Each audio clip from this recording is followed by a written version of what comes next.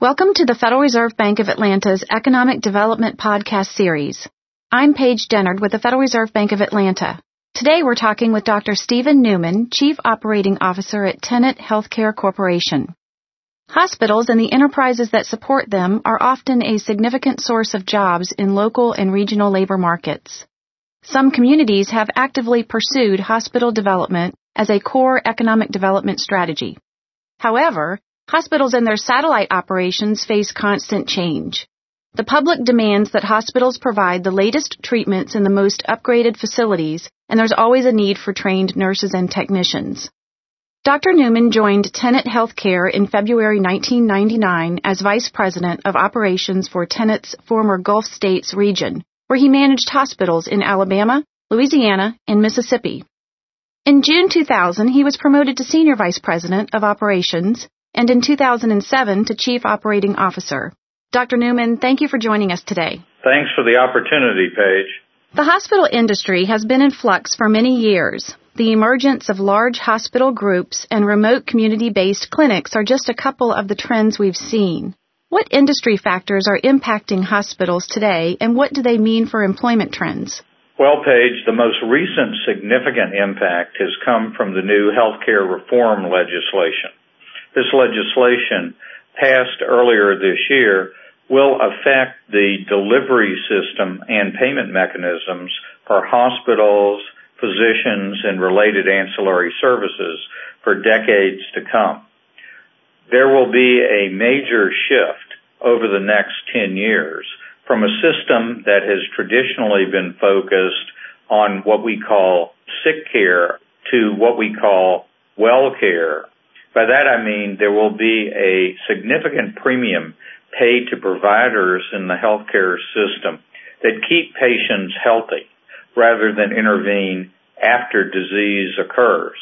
This has dramatic impact on the way hospitals and physicians specifically work together to diminish utilization of inpatient and outpatient services and improve clinical outcomes and drive efficiency, thereby cutting the cost of healthcare delivery. Medical and technical colleges, which supply the nation's doctors, nurses, and lab and medical technicians, are facing significant budgetary pressures. Are there medical professional categories where medical education is not likely to meet demand? Well, Paige, I think we're headed toward a labor crisis in the healthcare delivery system. What do I mean by that? Today, we have limited access for those who have access to the system, and barely enough professionals, whether they be physicians or nurses or ancillary providers, to provide care to the covered population today. As we then extend care to those 32 million Americans who haven't had routine care, we dramatically increase the demand for service. A lot of this service will be preventive healthcare services, but we don't have the professionals to serve that. Specifically, we'll need a significantly greater number of graduates from nursing schools each year. And secondly, because of the emphasis on primary and preventive care, we have an insufficient number of physician extenders, those being physician assistants and nurse practitioners, to provide routine care and care of less urgent patients who are seen in the outpatient or ambulatory setting.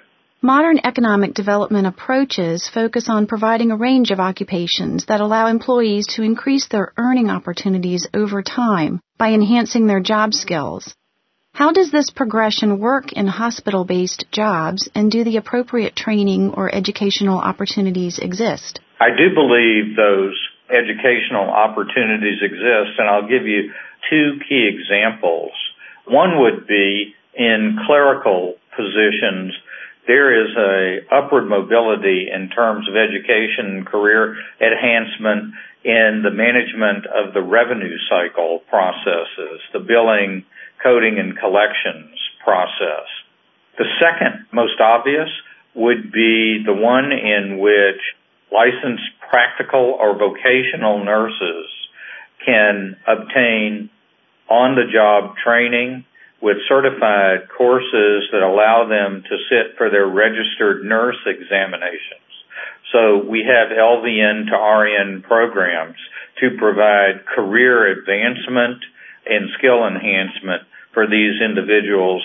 We also take new graduate nurses, and we have in-service education programs that allow them to take positions over a relatively short period of time in our critical care areas, such as the operating room, emergency department, or intensive care units, with in-hospital education programs. How might economic development and workforce development practitioners work better with hospital executives to ensure that current and future workforce needs are met? My sense is there needs to be work at the local, state, and federal level to expand the pipeline of professionals that can be trained and then oriented to work in the expanded healthcare delivery footprint that will be necessary to care for the population which is being placed within our system. I think discussions, for example, between local and regional hospital executives with community colleges in the area, which are sources of educating nurses as well as ancillary professionals and physician extenders. This sort of conversation that could lead to underwriting with tuition assistance, those students, or even in some instances where we have underwritten faculty positions simply to expand the number of classes and class size that we can in each of these disciplines could certainly help expand workforce and meet the needs that hospitals and healthcare delivery systems have over the coming decade. Dr. Newman, thank you so much for joining us today. Well, Paige, thanks for giving me the opportunity to talk with you and your listeners. This concludes our podcast. We've been speaking with Dr. Stephen Newman, Chief Operating Officer at Tenet Healthcare Corporation. For more podcasts on this topic and others, please visit the Atlanta Fed's website at www.frbatlanta.org. If you have comments or questions, please email podcast@frbatlanta.org. Thanks for listening.